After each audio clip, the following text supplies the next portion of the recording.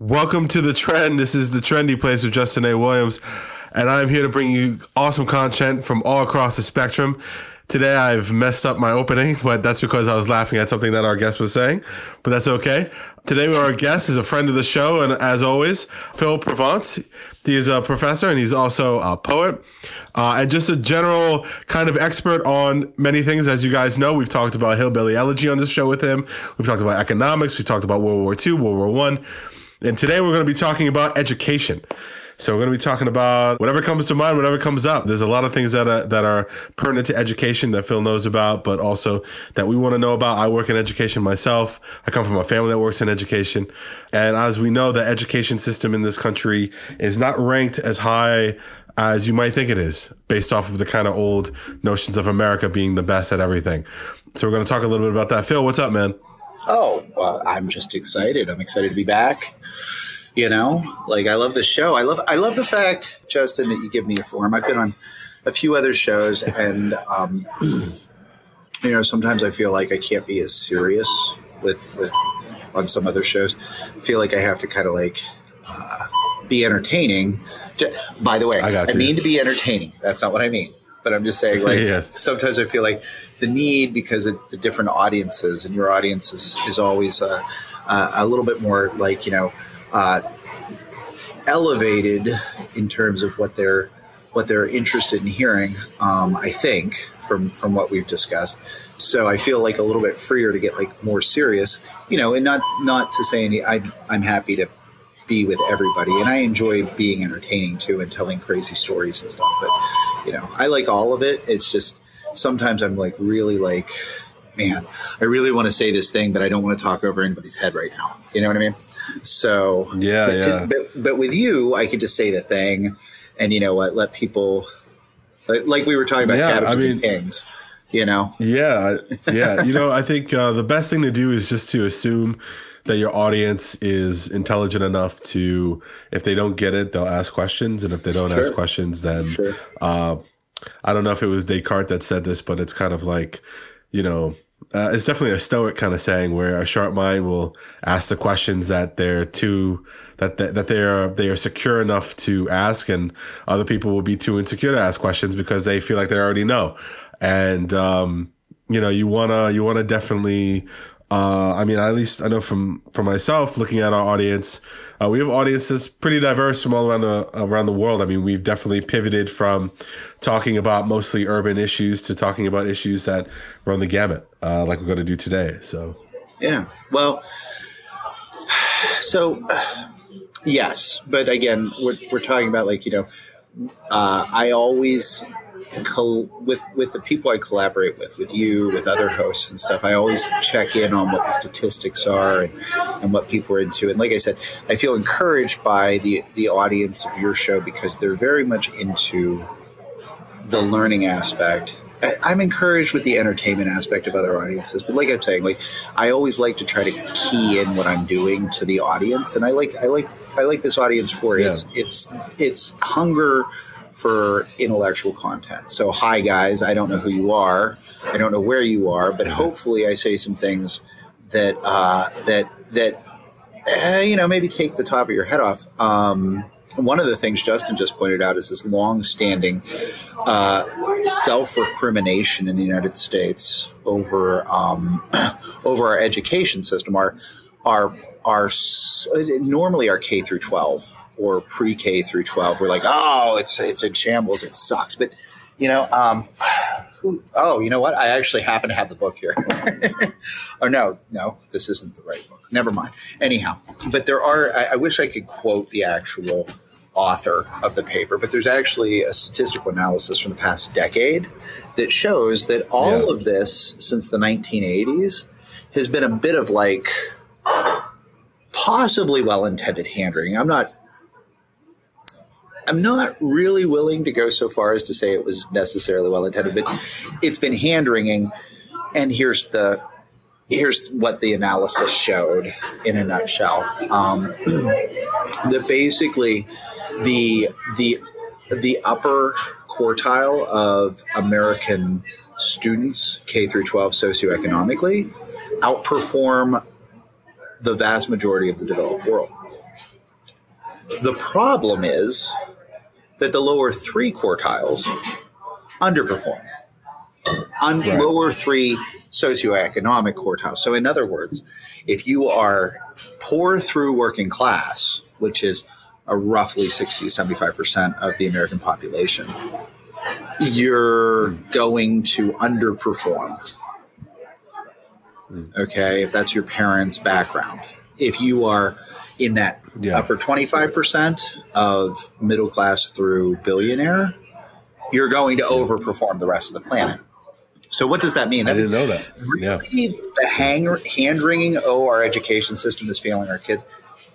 It is, but our economic system is probably failing our kids worse. Okay, because there's a trap here. It's what Foucault would call the racialization, right, of groups of people and where resources are devoted, right? When we talk about biopolitics, like if you're part of a certain group, you get certain resources. If you're part of another group, you get certain resources, and the resources aren't equally divided. And the foundational sin in public education, right, is actually a super ironic one, but the foundational sin is basing school funding on property tax. So if you if you have a poorer community with lower property values and therefore lower property taxes, but in many cases, a larger population of students, okay, there's kind of a chicken and the egg thing here. Are you poor because you have too many kids, or do you have too many kids because you're poor? Because there's been some biological analysis that shows that when people are under greater stress, they tend to reproduce more frequently. Same with all animals and plants. Okay. And it would be nice if I could have my mom here because she could speak to that, having been a former professor of plant biology at Rutgers. But anyhow. Well, we'll have to get her on next time. If she'll agree to it. She's kind of a recluse. Anyhow. But she's retired. But anyhow. The point is, okay, whether the chicken came first or the egg, in other words, whether the too many kids made you poor or you were poor so you had too many kids, okay, the fact of the matter is that you're going to have a higher population of students in the K through 12 age range in communities where there's less funding for the school. So there's less pie to go around. So necessarily, you're going to have school buildings falling down, and you're going to have like schools with outdated books. Who can't afford fully licensed teachers who are just running off of subs, who don't maybe have enough of a background in education to really like structure a course, according to the latest research and principles. I mean, you have these problems. Your administrators may not exactly know what they're doing, what have you, okay? And it's because you're underfunded. It's because of the property taxes. Now, here's the irony, right? The implicit irony here is that in the communities with the best funded schools, not only is it that the student population is less because we know that the more affluent you become, the fewer children you have, right? Or maybe you become more affluent because you have fewer children, whatever, okay? Kids are expensive. I have one. It's nuts, okay? Like, he wants a VR set for his birthday in April. And I'm like, oh God, but we'll figure it out. But I only have the one. Imagine if I had 10, I couldn't, Well, why is that? I mean, you said something about biology, right? I know for a fact that, my mother talks about this all the time about how dynamics shifted in her neighborhood education wise, starting as early as the 1970s. How when her school was a mixed race school, and it was in Queens, and it was sending kids to college regularly, and all of a sudden the dynamics of the neighborhood shifted in terms of socioeconomics. And race, and then all of a sudden you had an explosion of kids in the school, just more kids in the student body.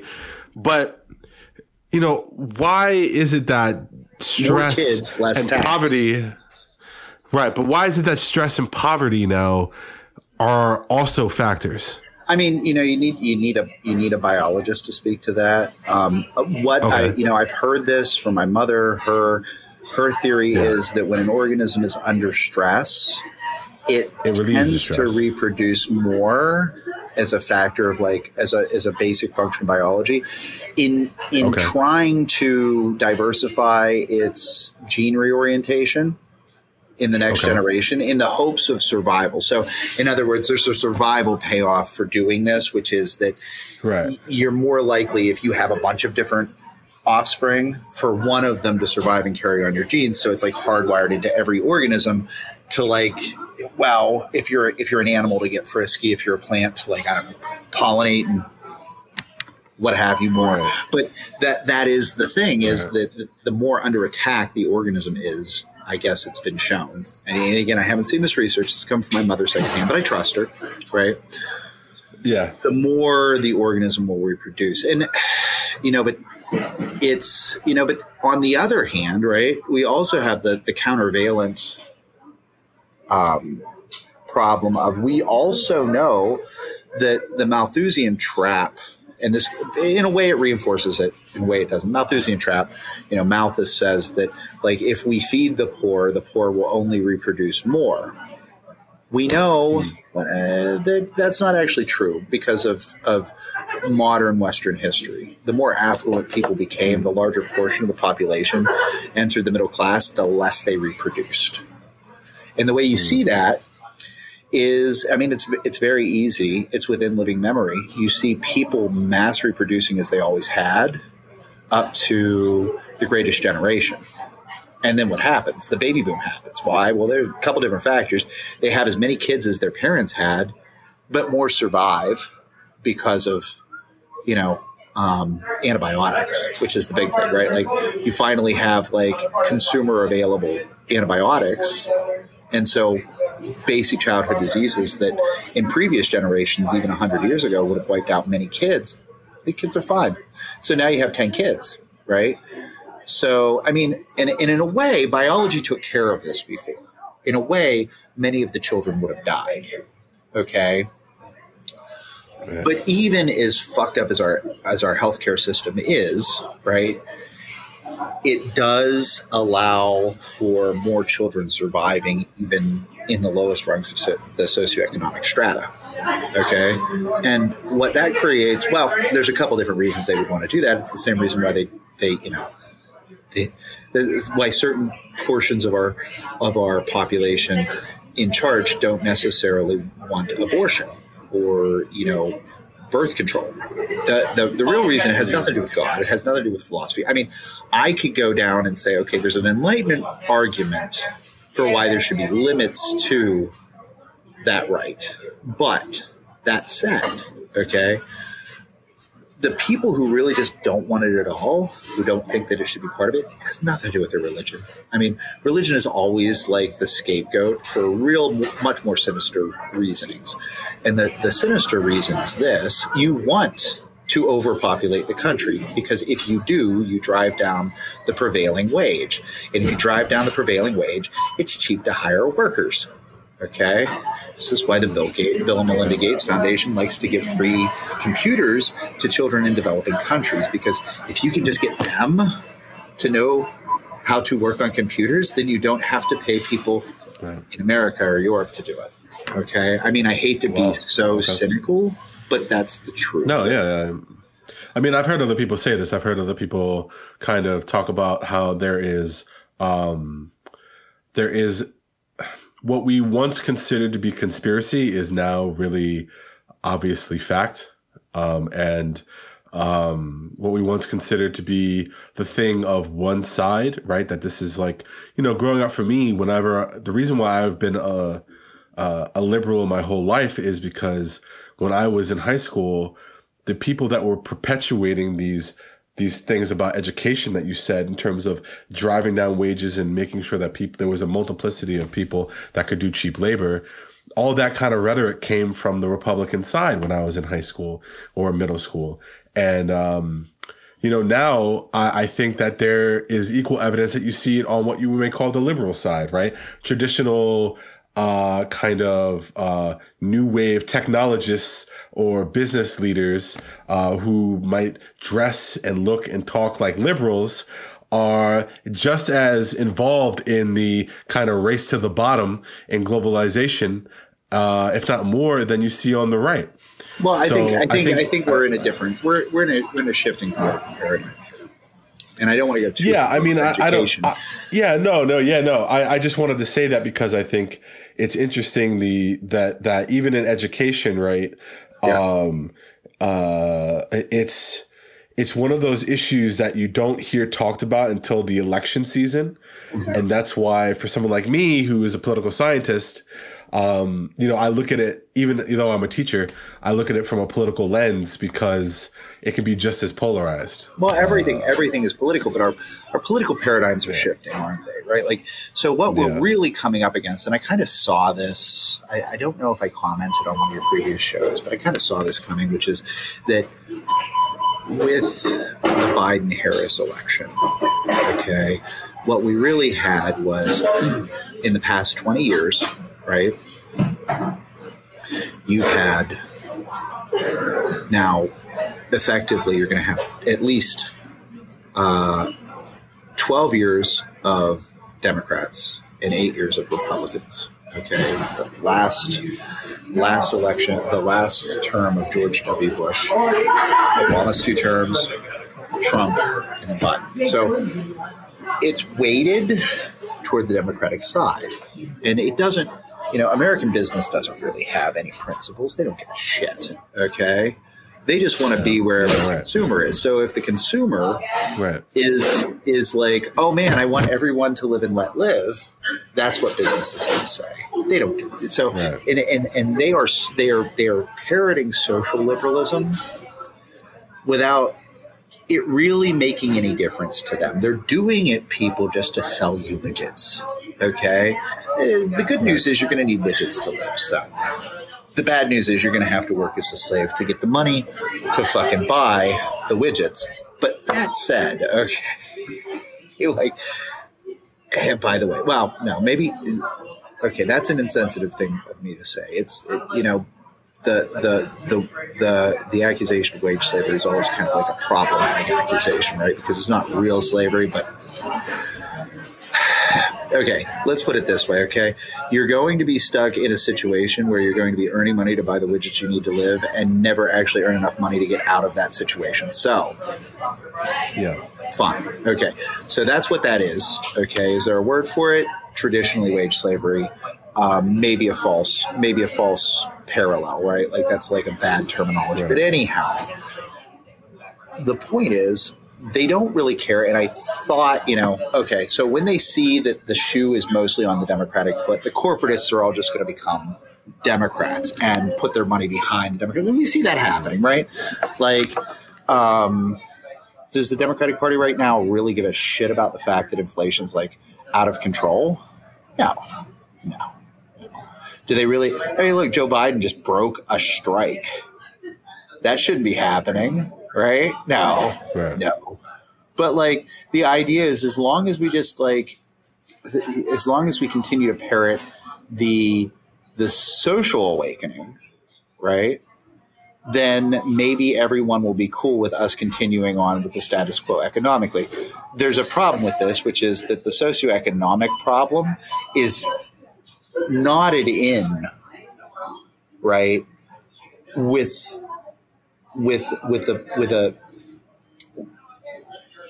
political problems, right? So when we say, in other words, when you say socioeconomics, okay, you're saying the social problem, i.e. everyone's identities, everyone's need to feel recognized, okay, and accepted, and right to be able to move and live in the society without, experiencing prejudice, right? Is tied to the economics. And if you think that just, a corporation like, Disney or Facebook saying like, oh yeah, no, we're all for your self-realization and your rights to do that is enough, then you've missed the boat,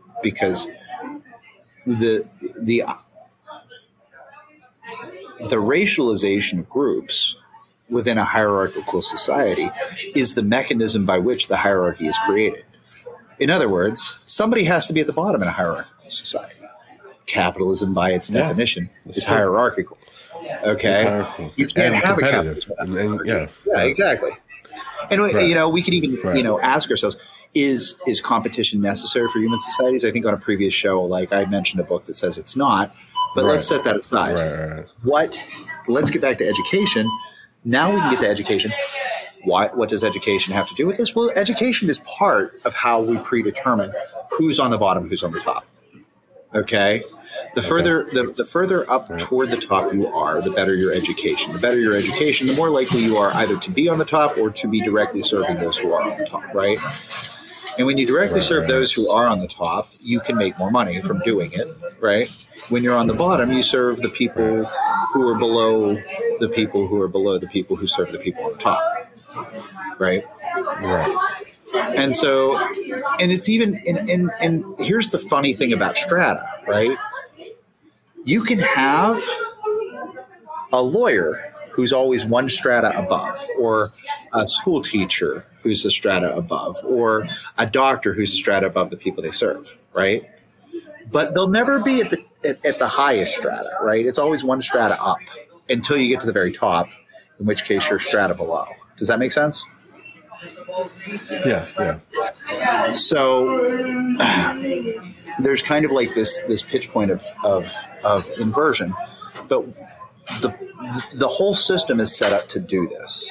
And part of the problem is that we don't take the time to really think about like what matters to us. Like we have a real opportunity here because of COVID, because of the early retirements in education. For those of us who really care about progress, right? To infiltrate. Okay, when I'm talking about like Gramscian infiltration, the idea is this, right? If you want social progress, you're not going to get it from shouting outside the doors and banging on the doors, right? You have to get inside. It's the only way it's going to work. Okay, if you can infiltrate, if you can pass for the oppressor, right, and then from the inside. Make some. You're not gonna fix the whole world, but you can fix a few little things here and there, and hopefully, if enough people are willing to do that and commit to that, then there's progress, right? And part of it is, Well, I mean, I would hope that there would be progress, but what often happens is, and I think this is like, I think W.E. Du Bois was talking a little bit about education. When he said that you have the talented 10th, and what happens with that talented 10th is you go from being outsiders to insiders, and when you're insiders, you don't care about what you cared about when you were an outsider. There's the risk. There's the risk of the infiltrator turning the infiltrator, right? The infiltrator being turned, but. Right. Because when you get in there, the mechanism is that your bread is buttered by the very thing that you would be seeking to undermine. But I guess, so on an individual level, he's got a point with that. On the other hand, right, I think there's a certain amount of genetic determinism, right? Biological determinism that not genetic, he wrote before genetics, but biological determinism that he's resting on there. I don't think there's a quote unquote talented 10th. In fact, I don't think there's. You don't think there's a talented 10th? I don't think there's a 10th of any group or humanity generally. Well, maybe he's wrong about the maybe he's wrong about the percentage. No. I think there's a talented 100. In other words, here's my idea, right? Like, you think by 100 you mean you think that everybody across the board is equally as talented as anybody else? It has the potential to be, absolutely. The human mind, okay, like if you took the brain of a person. So why don't we get this? So why don't we get outcomes like that? Well, because it has to do with the distribution of resources, Justin. I just told you, okay. If population, so I think. Continue. Okay. If a tenth of your population gets all the resources, gets all the good educators, gets all the people who, talk about things like I talk about, like, hey, let's implement, liberation pedagogy after, Paulo Freire, right? Like, by the way, Paulo Freire, Brazilian philosopher from the mid 20th century, who came up with this idea of like, maybe we let the students teach the teacher and determine how they're going to teach themselves. And he did this with what I guess, other theorists would call the subaltern, right? Like people who are so low on the strata globally that they almost don't even exist on the map, right? And he was doing this teaching literacy to indigenous peoples in Brazil. Okay. And he eventually has to flee Brazil and go work in other parts of South America because his views aren't really accepted after certain political back and forths in Brazil. But anyhow, when he comes up with this book, Pedagogy of the Oppressed, I would highly suggest it. It's a difficult read. If you want to hear about, the idea is that the lower you are on the totem pole, the more for lack of a better word, the man, right, tries to tell you what you should think. He doesn't want to teach you how to think for yourself. He doesn't, try to inspire you to say, okay, how do I think critically about this and come up with my own determination of what's really going on? No, he just says, here are the facts, memorize them for a test on Friday. Okay. Which is which is also what you do in most schools, even if you're in private school. I mean, I went to private school. In private school, a lot of it was about memorization too. I went to a private college. A lot of that, again, was just rote memorization. I'm totally with you in terms of like, I think there definitely is a class strata that creates the situation where people are not able to develop themselves or be developed based on their maximum potential. But you think it's a problem across class strata. But again, Justin, okay, I hear you, okay, and part of it may have to do with how we devise our curricula, right? But and that crosses across class strata. But I guarantee you had at least a couple teachers at your private school who were like, listen, the facts are great, but let's think, okay? And let's really think critically. Focus on our higher order thinking skills. Now, I went to one of the poorest high schools in the state of Pennsylvania, in the poorest county in Pennsylvania, okay? Why have I done what I did? Okay, well, part of it was that my mother went back to school and got her PhD, and my parents managed to. They were part of people who were lucky enough to rise a little bit,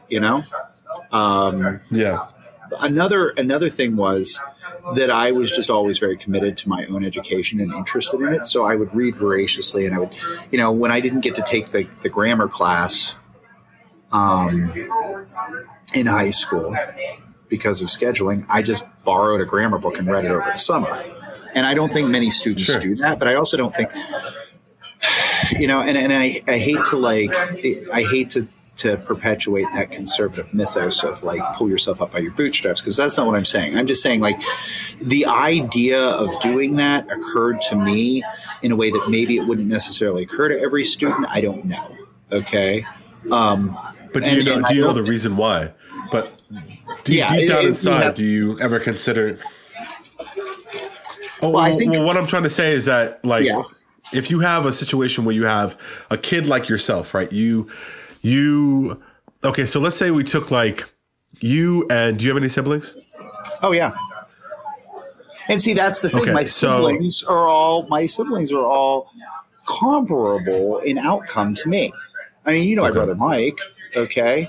I mean, yeah. Of course. Why am I forgetting that? Yeah. I've met Mike. Yeah. But I mean, what I mean by that is, so if you take a cohort of people that are in a family, I think that creates a culture. That creates a culture that helps develop you into a person that would do something that a normal student would not do with a grammar book. Well, that's entirely right. That's entirely right. That's socialization. Right. Exactly. Right. So how can we improve education so that we are not just doing memorization, but we are also socializing them, but not in big S big brother terms of socialization that everybody considers evil. What about using socialization in a good way, right? Well, see, that's where the educators come in. That's where we need, when President Obama, and I'm not drinking the Kool-Aid of thinking he's some sort of like, paragon of goodness. Okay. I mean, sure. And nor are any of us, right? Like I think I said on another show, don't always buy the shit I'm saying, but, or maybe buy the shit I'm saying because I'm the guy who says don't buy the shit I'm saying. Okay. But the idea is public service, and there's a real opportunity here because of the pandemic for people who have always wanted to be active and, change the world, if only just a little bit, to really get involved in what's going on with kids. Okay. And I think what I'm getting at is that we have to be Promethean about it. We have to go and get that information and bring it back in mass, right? Like we're not talking about just like stay where the money's the most. Like go to a good university known for education, if you can get in, or even a second rate one known for education, or whatever. Get an education degree, get licensed, and get or get certified for higher ed in some way. Get a terminal, and go back and find out the methods of teaching that are going to kind of start cracking that nut. Why would it occur to me and my family? Well, okay, so a couple different reasons. For one thing, my mother's family were immigrants from Austria, and they weren't, like the family in Austria was not lower on the totem pole. It's just when they came to the United States, they were. So that's part of the reason why is that the kind of like views of like, oh yeah, do you want to buy a book instead of a toy? Sure. You can buy as many books as you want. And then I'm like, as a kid, I'm like, oh really? Like, so like you'll put a check on how many toys and video games I can have, but there's no check on how many books. So, okay, great. Or like, my mom betting me a Super Nintendo that I couldn't read all of Jurassic Park by the end of my third grade summer. And I did, right? But that was the whole point, right? Like, so things like that, the value in education makes a difference. Yeah. So,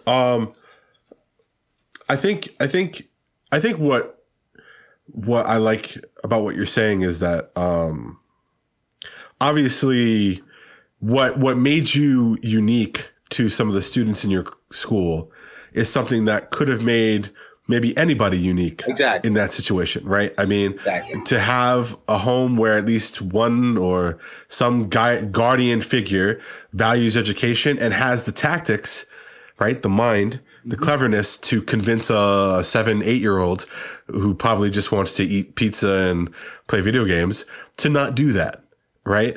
And that comes down to, I think, look, people don't want to use culture when they say those things. That's fine.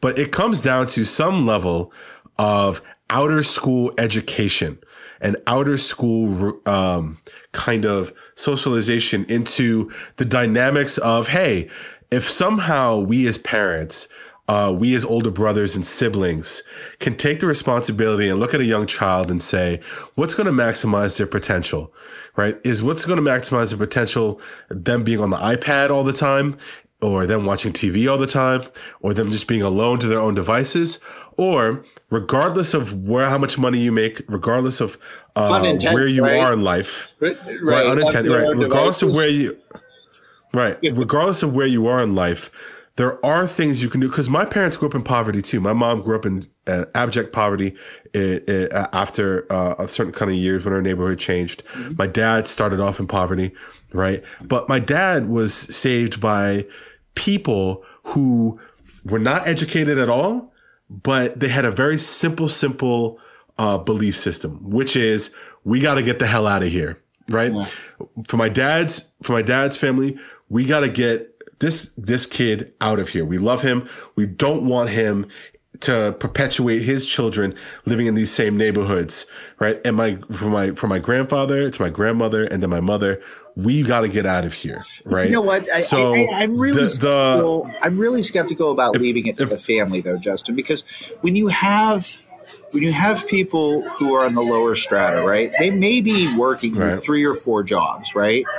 Making minimum wage. Yeah. They're working constantly. Right, They barely even get any time with their kids. The reason why the kids are left to their own devices is because the kids they're either alone or they're with an older sibling, and sometimes the older sibling is holding. No, I know that, and I agree. But what I'm saying is that I'm not criticizing the family. I'm not criticizing any form of family union. Yeah. It's a modern era. There's a lot of different types of modern families that work, whether they're single parent homes or double parent homes or whatever the case may be. I'm not criticizing that. And I'm not criticizing parents that are not there that much. Right. Again, my grandparents were not able to be there at all that much either. Yeah. Right. But I do feel that there are ways, if you put effort into it, right, that many parents, if not any, can provide a socialization so that even if they are not going to be the best academically, even if they are not going to go to the best school, there is still a spark of interest.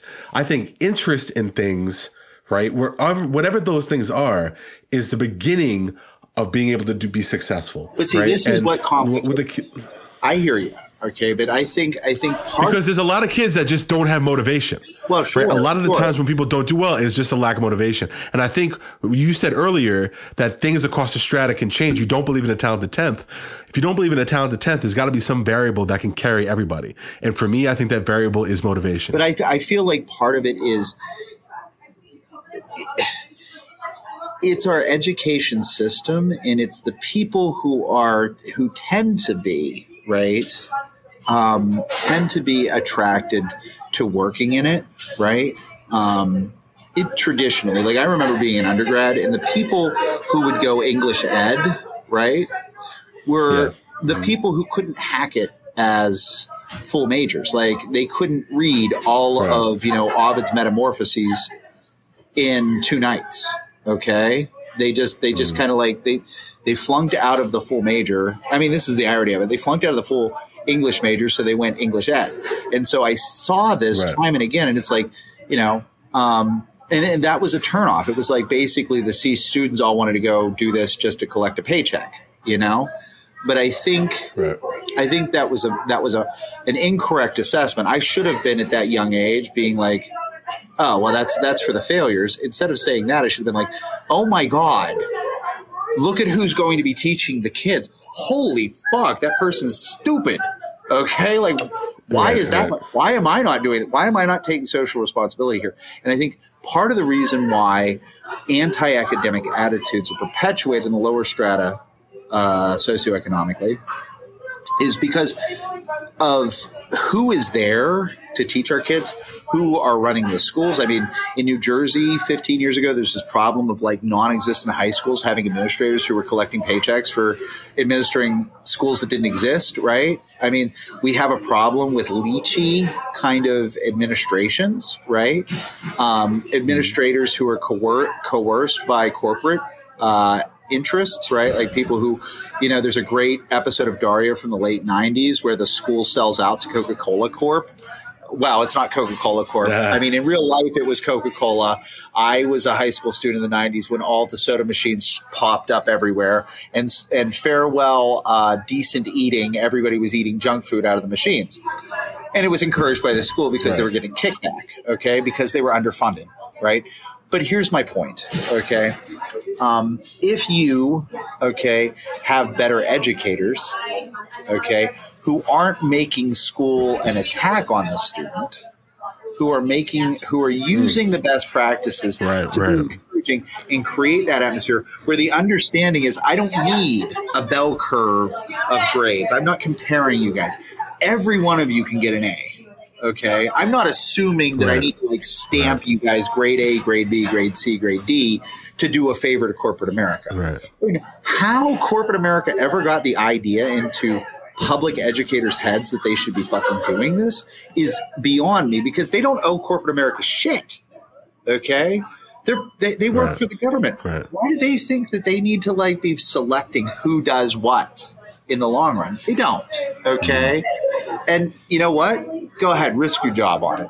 I'm sure the corporate taskmasters of this country are not going to come out and make sure you get fired from your public high school. Okay, for you actually taking a position, a radical position, that every human mind is valuable and viable and able to be a genius. Okay, that there's no such thing as negative education. In other words, there's no such thing as a lack of knowledge. Human minds don't just not contain things.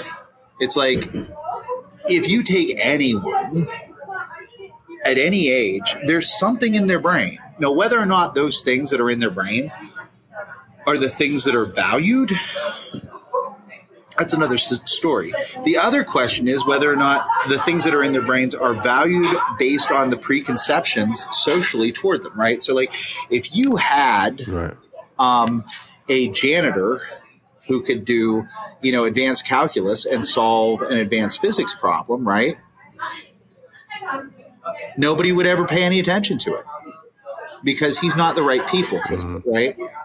So we also have that problem, right? We have classism that's involved here, okay? It doesn't really matter how fucking smart you get.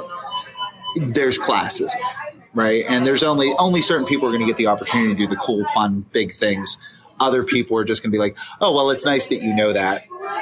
Go back to mopping. Okay. And I think that's another issue too. And that's part of the discouragement. In other words, if you're in the lower rungs, those who buy in end up bywords for what not to do. In other words, they couldn't find work because they learned things that would have been valuable if they had been higher up, on the ladder, but they weren't valuable because of their background. They were just shut out. Okay. So therefore, they never were able to really be viable as workers. Okay. You also have issues with just how, because of poor funding, poor education, when you have like classes being taught by substitutes who really don't know anything other than just they're pleasant people who have never committed violent crimes and therefore can pass the background checks, and they really may not even be experts in their, subject, but they're there, teaching whatever it is. Okay. And collecting the true paycheck collectors. Right. And even the best meaning ones, right. They may just be sitting there saying, well, I don't know funk all about teaching you this. So I'm just going to go with this curriculum that I ripped offline. They don't think about how it's draconian. They don't care about how they're, class stratifying their students, how they're discouraging some, how, certain ways of structuring assessment are going to seem like attacks on the students, how forcing, in a literature class, for instance, right? If the teacher isn't doing the work of interrogating what texts they're going to use, those texts could be wildly an attack on most students. Okay. A great example of this. Okay. Like, there's a scene in The Great Gatsby where they're driving into the city, right? And they see this rich African-American guy being driven around by a white chauffeur. And the narrator reflects, wow, that's crazy. Only in New York. Now that is a fucking offensive passage. Okay. Like, I know you've read The Great Gatsby. Were you offended by that passage?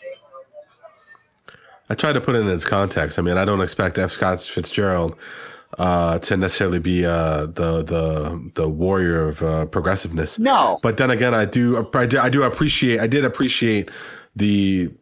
mean, it's like, for me, it's like things that from that era are just like Heart of Darkness by Conrad, right? Like, for its time, it's actually relatively, in some ways, progressive, but overall, considering the context now, I mean, it seems blatantly racist. But then again, like, it's hard for anybody to divorce themselves from the milieu of values of their time and anything. I when I read The Great Gatsby or even I'm not expecting Shakespeare, right? Shakespeare somehow was able to be so prescient with Othello and other stories. Well, in some ways, yes. In some ways, no, right? I mean, it's interpretation, right? I mean, just as you look at like Fitzgerald and you say like, I've heard people talk about Fitzgerald in that very same scene and say like, wow, like for him to put a white person driving a black person, regardless of what the critique is phenomenal. for racial relations, right? I've also heard people say like that it's a farce, right? He clearly means it farcically. He doesn't mean it to be taken seriously. It's a joke for his audience.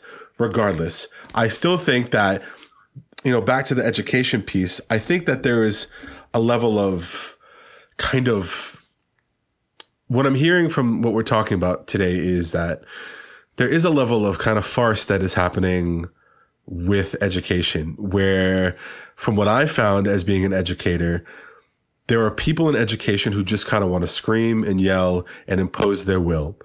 And then there are other teachers, and this might be that Mr. Holland's Opus moment or the Dead Poet Society moment. Other teachers that say, you know what, regardless of how young or troubled this person might be, if I just sit them down for a second and listen to them, just listen to what they have to say, you build clout, you build a rapport, and they are much more apt to do an assignment for you than if you just go in there and say, why the hell is no one doing the assignment? Well, right. That's just the point. I'm saying something even more radical than just being a decent human being and caring about your students, which you probably should do. Like, in other words, but I'm telling you, being a decent human being gets you further than I think a lot of educators sometimes try. Well, and that's right. Okay. And I'm saying, okay, but that's the first step. More radical than that. Okay. Why do we both know The Great Gatsby, right? Okay. There's a questionable section in that book that may be uncomfortable to some students and actually kind of like turn them off to the whole study of literature. And certainly you and I, as students with, you in a private school, me in a public school, right? We would have never read this book except for it was forced upon us, right? Like, basically, we were in school and the teacher said, not at that age. You're going to read this book and we're going to talk about it. We're like, okay. And seriously, that passage bothered me. Okay. So if it bothers me with my identity, I can only imagine that it must bother many kids with other identities than mine. Okay. Okay. And if it bothered me, and it also bothered me about the depiction of women in that. Okay. Right. So, and that's actually, and of all the books, I actually I would have to say, that's probably one of the ones that it's not so bad. And I kind of liked it, I'll admit. Okay. I like the overarching story, which for me is more about a guy trying to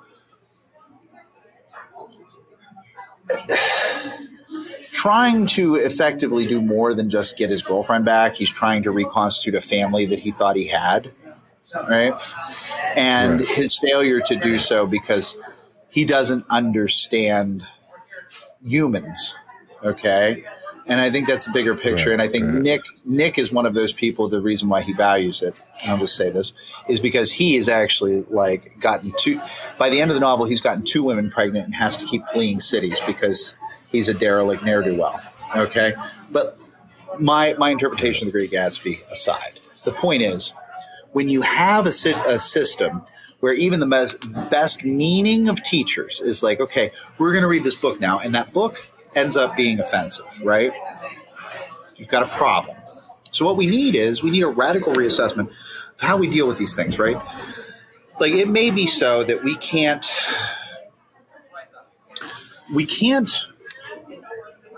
deny certain empirical facts in certain classes, right? In other words, maybe scientific fact is always just running theory, right? But those theories need to be understood, and they are a list of the closest thing to fact that might exist, okay? And there's no way to get around that. But and it may be so that there would be some definitive facts about standard American English, and I may be able to frame for my kids, listen, you don't have to use this language. You don't have to read the way I read, okay? But this is kind of like a shibboleth of power. If you understand the code, you understand how to infiltrate. So we're going to learn the code together, okay? So that I feel comfortable that you've been exposed to the code. And if you feel like using the code, then you can. Or hopefully I've helped you, do that in some way. I'm not comfortable as an educator with grading. I'd just as soon give everybody an A as long as they turn something in. And the other thing, too, is with reading, we know that student self-selected reading and reading with students, even older students, is more effective. So what do you do? Because you can't just let everybody read, read different books, because then how do you have a discussion? Well, the thing is, have everyone collectively choose the books. You, as the educator, you already know how to think critically, or you should, okay? Hopefully you didn't get all the way through your professionalization here, whether it be for post-secondary or secondary ed, and not know how to think critically. That's what you're modeling. That's the important stuff, right? You're modeling the respectful discourse. You're modeling the critical thinking, right? Right. Let the kids pick the texts. You don't need to necessarily teach unless somebody in your state capital is like, listen, you got to teach this. Okay. In which case, but that does happen though. Well, sure. Right? Like it'd be great. Look. I totally agree with you, and I think that as an educator, I think we need to radically reprocess how we have totally bastardized the Socratic method. Right. We have totally bastardized how in cultures from either the tribal to the more urban, there have been successful ways of educating people that come from long before the high school system in America or in the West, that were successful, that taught people values, but also taught people how to handle tough situations that they're going to encounter in life. That's one of the reasons, if I can just say, that I don't want to just throw out books that are problematic. I think we have a problematic world. It's good to learn about problematic worlds through the literature that's within them, within proper context, right? With a teacher that is skilled, not a teacher that is just there for a paycheck or just to flunk out of a major, as you said, but a skilled tactician. But here's the thing with being a skilled tactician in a public school system, and I'm sure you know this because I'm sure you've done it yourself and you've seen teachers like this. There is the administrative part of it. There is the fact that you will have somebody who will observe you, that will look at your curriculum. They will look at how you teach. They will say this person is doing is radically different than what every other teacher is doing. And just by the nature of that, we don't like it. Well, yes, it'll educate kids better. Yes, it'll get kids where they need to go. And yes, it'll change their lives for the better. But you know what? Pettiness, arrogance, and the criteria that the administration creates sometimes is often not at the behest of doing things that are new and different. Well, but here's the catch-22 for this, okay? So the guidelines, okay, of Common Core, which most administrators are wrapped into whether they want to be or not, okay, actually do promote the very things that these course structures would promote. So, in fact, they would have no complaint. The only thing that comes in the way is if a wonk in your state capital, say, a wonk in Trenton, a wonk in Springfield, a wonk in Harrisburg, right? A wonk, in the state capital is like, oh, you got to read Othello because I love it. Okay. Right. And this person's never taught anyone in their life. They know nothing about education theory. They know fuck all about even the Common Core, which they helped, demand happen. Okay. They don't know anything about any subjects. They just think, oh, it's got to be because my grandfather said it's a great play. And it's like, okay, fine. You know what? Go to your kids and say, listen, some asshole says we have to read this, so we're going to read this. But then we're going to read all the stuff you guys want to read. Okay? I think you can very viably, maybe I wouldn't use the word asshole teaching a high school class. Maybe I would use that teaching a college class, right? Going into a college class, be like, listen, somebody over in the admin building, an asshole, decided that I'm going to teach this to you. So we'll do this, but then we're going to do this other stuff that you guys want to do. Okay? The thing that I don't trust, because I know I was banked, right? And I know I have my identities, okay? And I know I have my privileges, is I don't trust myself, even with the best of intentions, to determine what the texts are going to be. I think the kids should determine. I think they should think about what's important to them in life, okay? Get them engaged with what's going on in their communities, in society. Be like, listen, I want you guys to go watch the news and come back to class and be like, I think this is an important issue. We need to talk about it, right? And then you guys are I'm going to help you figure out how to find things to read.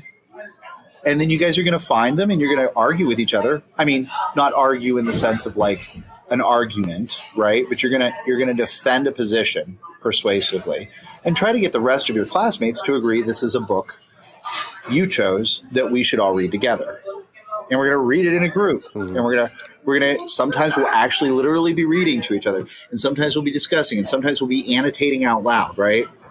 And we're going to do this together. And what do I lose as the educator? Oh, I guess I have to put in the work of reading some books I haven't read before, right? Like, so when you get to the point where you're like an English educator, either on the collegiate or on the K through 12 side, mostly the secondary, right? The high school side, you've got this background of books, like a whole long sheet of books you've read in your life at this point. You can just like throw anything, and you could just be lazy. Like if I want to teach if somebody's like, oh, give me a book about the Civil War, I'm like, okay, fine, Red Badge of Courage, haha. And I remember enough of it that I can teach it. But that's banking, right? And the laziness causes the banking. Now, here's the deal, okay? A student came to me and said, oh, man, this is an amazing novel. I really think this is a great way of, like, thinking about X, Y, Z, right? And they convinced the other students. Why should I be resistant to reading this new book? Or was I really just there to collect a paycheck? Right. I mean, I have students right now, even non-institutionally, who come to me with like new short stories that I've never read before. And I'm like, oh, this is amazing. I love this thing. Like, why have I never read? What is this beautiful, wonderful thing that I've never seen before in my life? Well, I don't think we're the first people to ever assert these ideas. And I think what we want to also think about is how do we convince our superiors to get along with these kind of ideas? Well, the thing is, the best way we just need we need a listen. Here's the great people to convince, right? Like, so creative writing students, right? Like people with MFAs, right? Listen, we need you to teach high school English. Okay, forget about ever getting the tenure track at whatever university. There are just simply too many MFAs out there, even PhDs in most social sciences and humanities, right? There's just too many fucking people, okay? Unless you've got like some sort of nepotistic advantage, unless you know somebody on the editorial board at the New Yorker who's going to publish all your shit and therefore make you like noticed, okay, by a hiring committee, you're not going to get tenure. But you know where you could get tenure? You get tenure at your local high school. So go get your licensure. Okay. And then you can teach if you really wanted to teach, or were you just getting into education so you could be like, you wanted the social cachet of it, right? You know what I mean? Or teach. Right. What's the difference between a 12th grader and a college freshman? 3 months and a big party? 15 pounds? What? 15 pounds. 15 pounds. Yeah. I said 15 pounds. No, I like that. We're going to come up with this saying right now for this very purpose. I mean, you're right. Like, I'm not the first person to say this stuff. I'm not, Paulo Freire, or even before him, we can go back to Rousseau, who was basically like, let kids learn from themselves what they want to learn, basically. Okay. And let's just be there as a kind of like, when kids first learn how to bowl, how they have the bumpers on the side so the ball can't go in the gutter, right? Mm-hmm. A good educator is just the bumpers to keep you out of the gutters, right? I mean, but like, what's the difference between a high school senior and a college freshman? It's a big party, 3 months, and 15 pounds. Okay. Otherwise, developmentally, and it's true, developmentally, there's very little difference. Okay. In the long run, like, could we say a college senior and a high school freshman are the same? No. Okay. But there is this kind of overlap here, and we can get away with a lot of similar things, right? And the radical core, this radical course structure, again, in many regards, and there are people who have written extensively about this, right? Two guys that I'm reading. Right. Oh, God, I wish I'd brought the book with me. But there are people, there's research out there that these things actually do support the Common Core. So you're not actually going against the admins. The only thing you'd be going against, especially like if you're in my field of English, is you just are like, no, I'm not, like you have to still teach whatever book by fiat they decided you're going to teach. I remember when I was in high school, there was a question as to why we had to read Shakespeare. And my honors English teacher put it this way. She's like, and here's the funny part. Honors English was American English, right? And we get to the next unit, and she's like, okay, so now we're going to read Shakespeare. And we're like, Shakespeare's not American. What? She's like, it's state law that I have to teach a Shakespeare play every year. And just framing it that way, we were like, okay, fine, like we'll bite, like we'd rather something else, but sure. I mean, I guess if you're compelled, I think kids are generous like that. I think they realize that like teachers are not gods, and like teachers have their taskmasters, and the teachers just like, listen, I know it's asinine. I don't want to have to do this to you.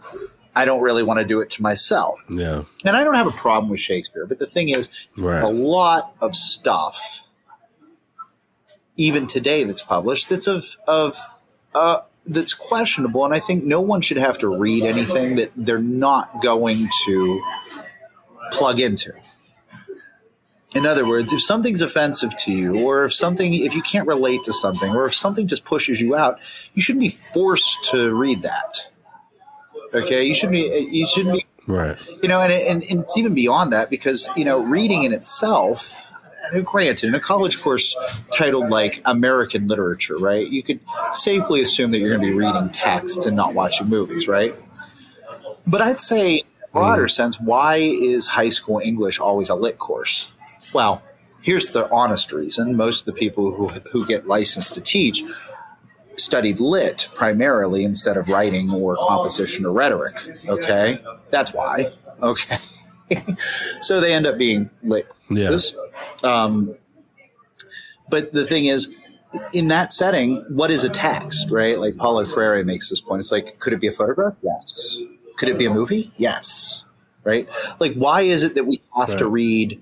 We have to read the book necessarily. I mean, as long as you're getting the skills in, that's universal design for learning. That's UDL, right? Like the idea that if you build a ramp, okay, for someone who needs the ramp is going to be useful not only to that person, but to other people too, right? Like to the guy who's like trying to like push a cart of books in through the door. It's going to be a lot harder if he has to go up steps, right? He's not in a wheelchair, but the ramp is helpful, okay? So that's UDL. And the thing is, do I want my students to be under the gun reading 100 pages every night? No. You know, listen, some of them are going to have after-school activities and friends and social lives, and that's normal and healthy, and not sleeping is unhealthy, okay? Not sleeping is that corpus bullshit of, like, just enforcing your will and being like, I'm going to grind you into the ground, stay up, and then get on the bus at 6 a.m, okay? It's a power play. Like, why wouldn't I just say, like, listen, you want to watch the movie of this? Go ahead. Maybe you don't have time. It's fine. As long as you're thinking critically about it. Bring us some notes, you know? Bring us the time signatures. Maybe this guy wants to read the book. It doesn't matter. We can all talk about it. It's the same story, more or less, okay? And we'll talk about the differences, maybe why the author chose to do it the way they did, and why the person who did the movie chose to do it the way that they did, and isn't that productive, right? Or maybe you want to listen to the audiobook, fine, right? However you want to ingest this. Okay, maybe instead of reading the Inferno, you want to look at a series of pictures by Salvador Dali based on the Inferno and interpret those. Fine. I also like the idea of, as your summative project, a persuasive essay on what grade do you deserve and why do you deserve that grade. That's good. That's right. Good. Like, just, you know, persuade me. But the thing is, the secret is, like, as long as you do the paper, right, I'm going to give you a good grade. Like, if you tell me the reason you deserve an A is because, like, space aliens beamed you up and did, like, all kinds of experiments on you, and it was a body double, right, that was attending class, and they were just, like, tuned out because they were a space alien inside a fake body. Persuade me. I'm an open-minded guy. Maybe you can muster evidence. I don't know. No, you're skeptical. I think you're skeptical of this, Justin. I think you're skeptical. I think you know. No. I toss and turn between many different perspectives in terms of how to teach, how to best educate, how to best reach people. But my main, like I said before, right? Somebody's main variable, right, could be whether they're motivated or not. For me, my main variable is, am I just getting through to the student?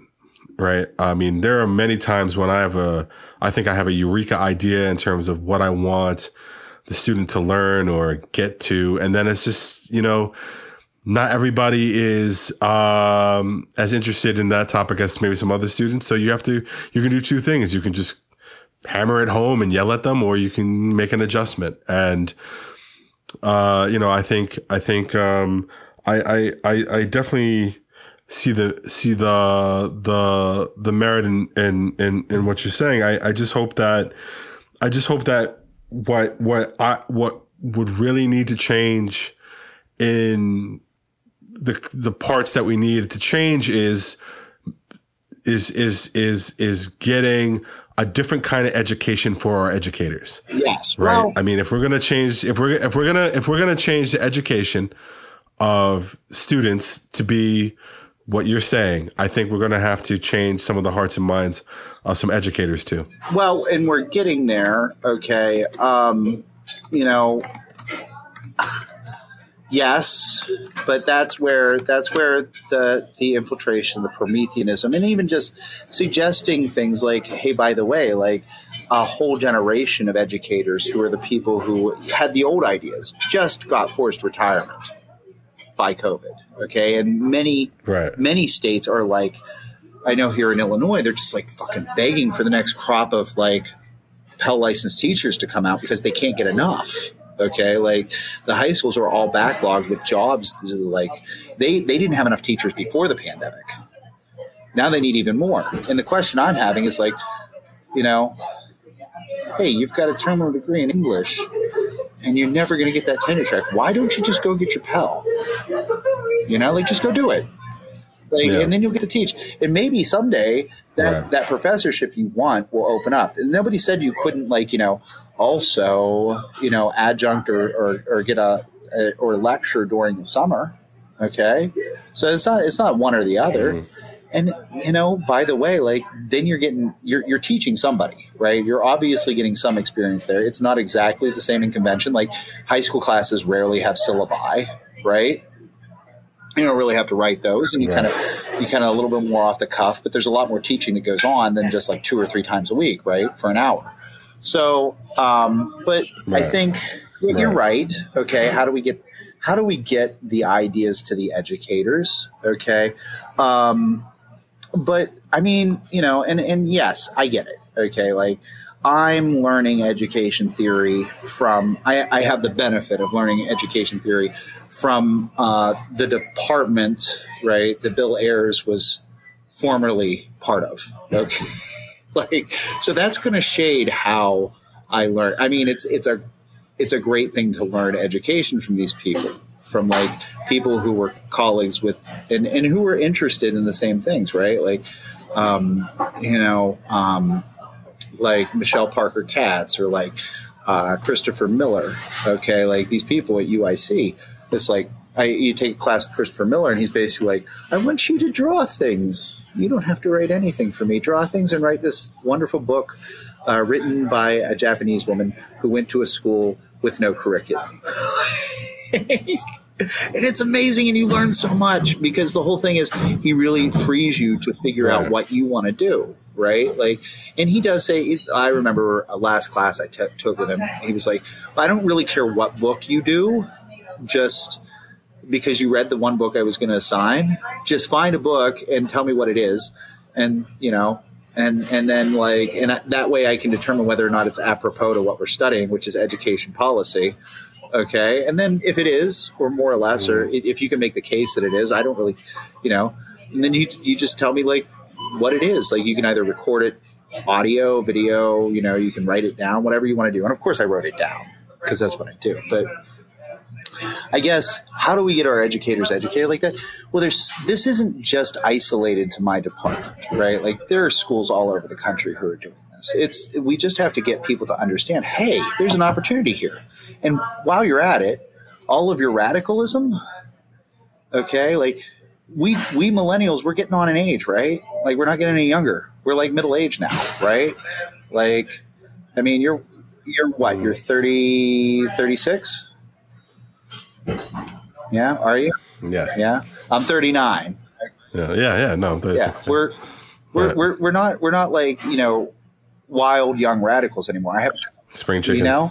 Like, so, but the whole thing is there's an opportunity here to do the social progress radicalism thing and make sure that you have a nice, stable life. Okay. It's like never was it a more perfect time. Okay. For your social engagement, for your stars to align. Okay. And I think that's why, I'm attracted to it. You're attracted to it, right? I think many more of our listeners should be attracted to it. I think, I was thinking about Joseph Priestley, one of the great luminaries of physics in the Enlightenment in Britain, right? The guy discovers oxygen. You know what he did for a living? He was a tutor and he taught high school. And later he taught a little bit of college, but he was a lifelong educator. I mean, he actually came up with a theory of grammar, of living grammar. Like back in the 18th century, he was like, listen, usage should prevail. Okay. When you're teaching people usage, there are still educators today who don't get that. They're like, whom, and you're like, who the fuck uses whom? Okay. Like, informal essays maybe okay, fine, but like, don't you sound like a jackass just walking around like, Justin, to whom are you speaking? Right. But the thing I want to ask you about your kids, let me throw this back at you, okay? Now, research has shown that self-determination by the learner, right, giving kids ownership over their own educations, commits them to greater engagement, right?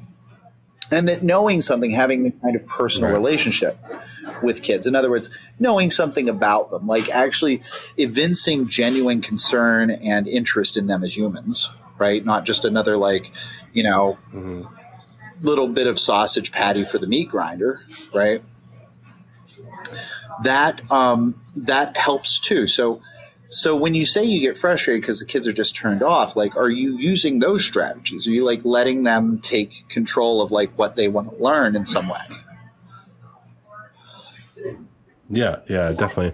And I'll let this be my final word as we approach the end of the podcast, because I think this is going to be the one where I give the most intimate of my opinion, but also the most voraciously emotional, because every day that I've ever taught, I've had a student or many students, or sometimes most students, come to me and say, I either just don't feel like doing this project, I don't want to do this project, or just kind of be like, this isn't practical for me, right? I mean, the things that they know about a lot of my students would be something different totally than what I am offering as an educator for a project that's supposed to enrich them. So my strategy has always been, and I get this from my mother and my father, who were both high school teachers.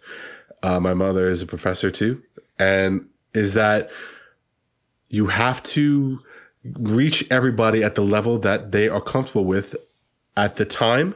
If you're going to, right, like if you want to raise somebody up out of a level that they're at, let's say they're on a staircase and you want to help them get to your level, a part of you has to reach down there to where they are, right?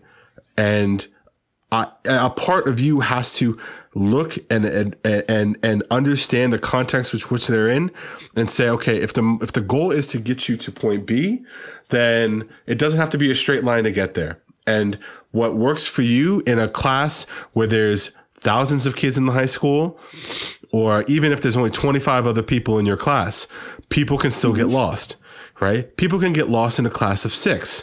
So for me, I have found a lot of success if you just, like you said before, level with them, right? If you say that, look, I understand this is hard, and I understand this is not what you want to be doing right now. And I understand that what you want to be doing out of this is not necessarily what other people assume you want to be doing. People assume you want to just be around fucking around and doing nothing all day and playing video games or smoking weed, right? But I don't assume that. I assume that you'd be working hard at something else for your life to get you somewhere. You just inherently don't see what we're teaching as practical or relatable or germane to your life. That's just my basic assumption. So when I talk to a student, I say, look, how can I get you just to finish an essay? What would you write about? What could you write about for a page right now if I could? What do you care about? I had a student like that this semester. He said, I just don't want to write a college essay because I'm not going to college. I don't get it. I had to have a conversation with him and I said, look, all right, well, tell me, what are you interested in? What do you see yourself in 5 years? He says, I want to own a business. I said, oh, well, then you got to start an LLC or an S Corp. And his eyes immediately shot up at me and said, I don't know what those are, but that sounds like something I need to learn about. And so I had a conversation with him about, and I auditioned for him. I auditioned my knowledge of a topic that he enjoyed and he liked. I proved that I was credible, and I created rapport. Out of that credibility. And then he trusted me to say, because you know what? A lot of students are like, yo, if I give you an essay, I'm afraid you're just going to give me a C. So why give you an essay? But if you build a rapport that says, then the student says, you know what? I know with Mr. Williams, I know with Mr. Provance that I'm going to get a fair shot at a good grade if I put in the work. I think that's really powerful, and it has. I think you're right. I think there's a contract with the student. I would be even more radical, willing to be more radical than that. Okay, the contract is like, listen, I'm going to write what I'm looking for in advance and let you see that, right? And if you hit those things, and if I see that you have developed yourself, not compared to the other students, but everybody's at a different place at the start of a class, right? The A is if you developed, but right. The thing is, I was going to give it to you anyhow because I am confident enough in myself as an educator that I know you're going to learn something. Even if all you want to do is play video games all fucking day, right? There's research to show that a video game is just as good as a novel right. if you're fully engaged with it. And we could talk about like why The Legend of Zelda critically would be so important to people, even though there's a lot to say that's like super conservative Japanese traditional culture in it, right? Like, I mean, there's hero tales from the Shogun era, right? That are influential in that, right? So why is that so big with us Yankees? Okay. But that aside, okay. What I want to say about in my closing here is, I'm not so committed to an idea that anything necessarily is important, valuable knowledge, except for a way of thinking. A way of thinking is willing to entertain any idea, okay, and to look for what is important to the self and to find evidence on which to base one's views, okay, and how to find quality evidence for that, right? And beyond that, I don't think that there's any necessary, like, does someone need to read Moby Dick instead of playing Gods of War? I'm not convinced, okay? I'm not convinced that Moby Dick is the more valuable, cultural product, okay?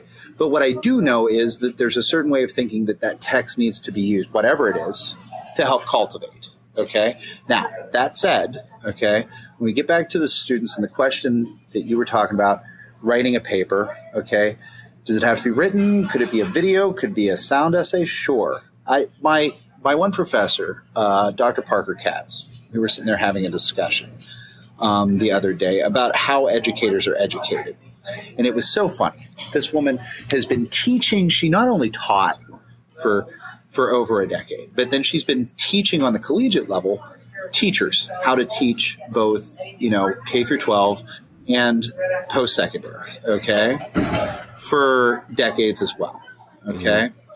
And she said that in the recent past, she was teaching a course, and one of her it was post-secondary teacher preparation course, right? It was for TA, right? It was a TA course. Right. And she says this person comes in and she presents this kind of nonlinear syllabus, which is kind of like choose your own adventure, right? You remember choose your own adventure books from when you were a kid? Like how marvelous right? Like, Yeah. and so it's kind of like this choose your own adventure syllabus. And she gives it to the kids, well, not kids, adults, people, right? And one woman emails her back and says, that's not a syllabus. This is a syllabus. And this person hasn't taught a single course in your life. And Dr. Parker Katz and I were giggling because it was like, she said, how would you deal with that? And I said, I would be absolutely fucking livid, but I would bite my tongue and go in the next room, possibly scream with the door shut.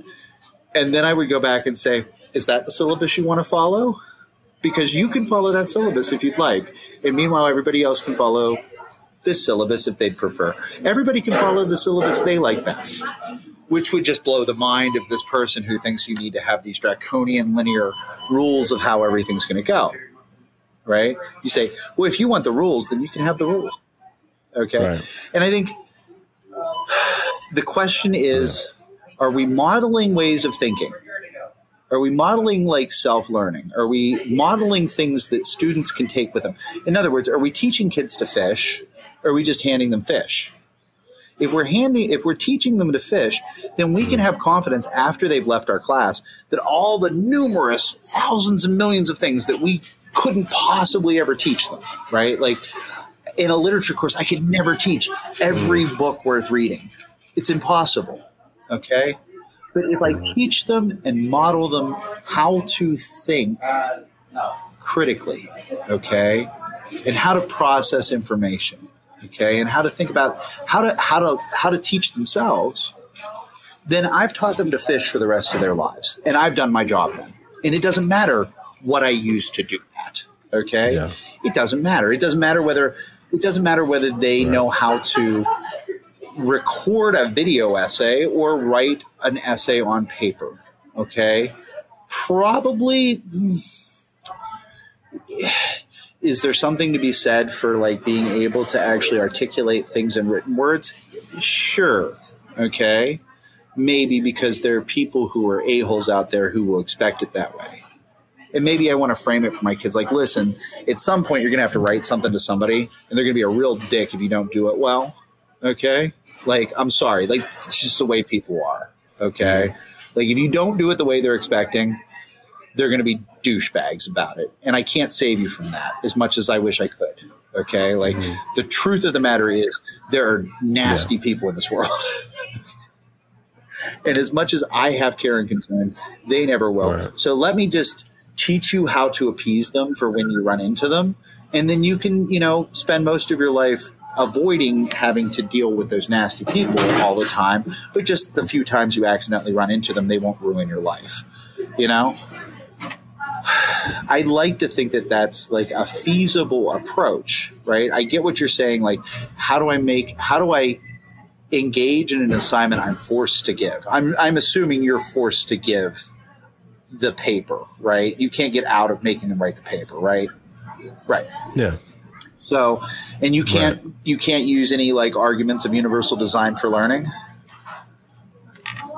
Because, the school might be discriminating against people with disabilities if it's forcing people to write papers, because people could be dyslexic or they might have some sort of disability that precludes their ability to write a paper, where they would be able to explain it on a video essay or an audio essay, right? Like, so does the school know that it's actually being discriminatory by imposing this essay requirement?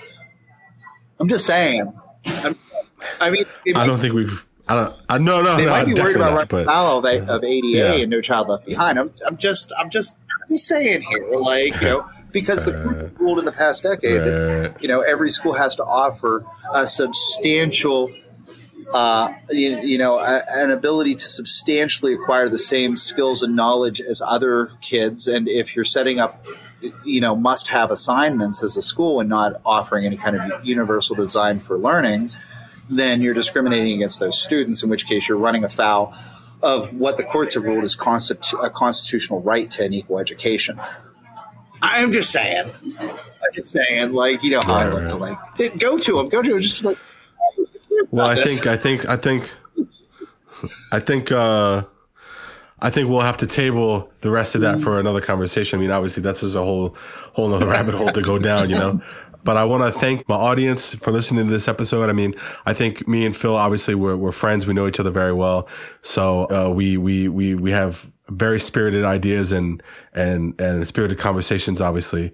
But, I think this conversation was especially riveting in that we're both two people that work in this field, and we really care about the outcomes, and not just the outcomes. We care about the process from head to toe, right? I mean, just like ancient man used to eat animals from tail to nose, you have to consider the whole life of not only a student, but the educators and the building and everything that goes on with educational experience. And we want it to be an experience, right? We want it to be something where the kid says, this was worth it. This was worth my time, and got me to where once I was old enough to be rational and mature and make decisions for myself, it got me to where I really wanted to go. So Phill, any last words on that? Parents teach your children well. I guess so, as the song says, right? Yeah, and teachers. Yeah. Teachers. Yeah.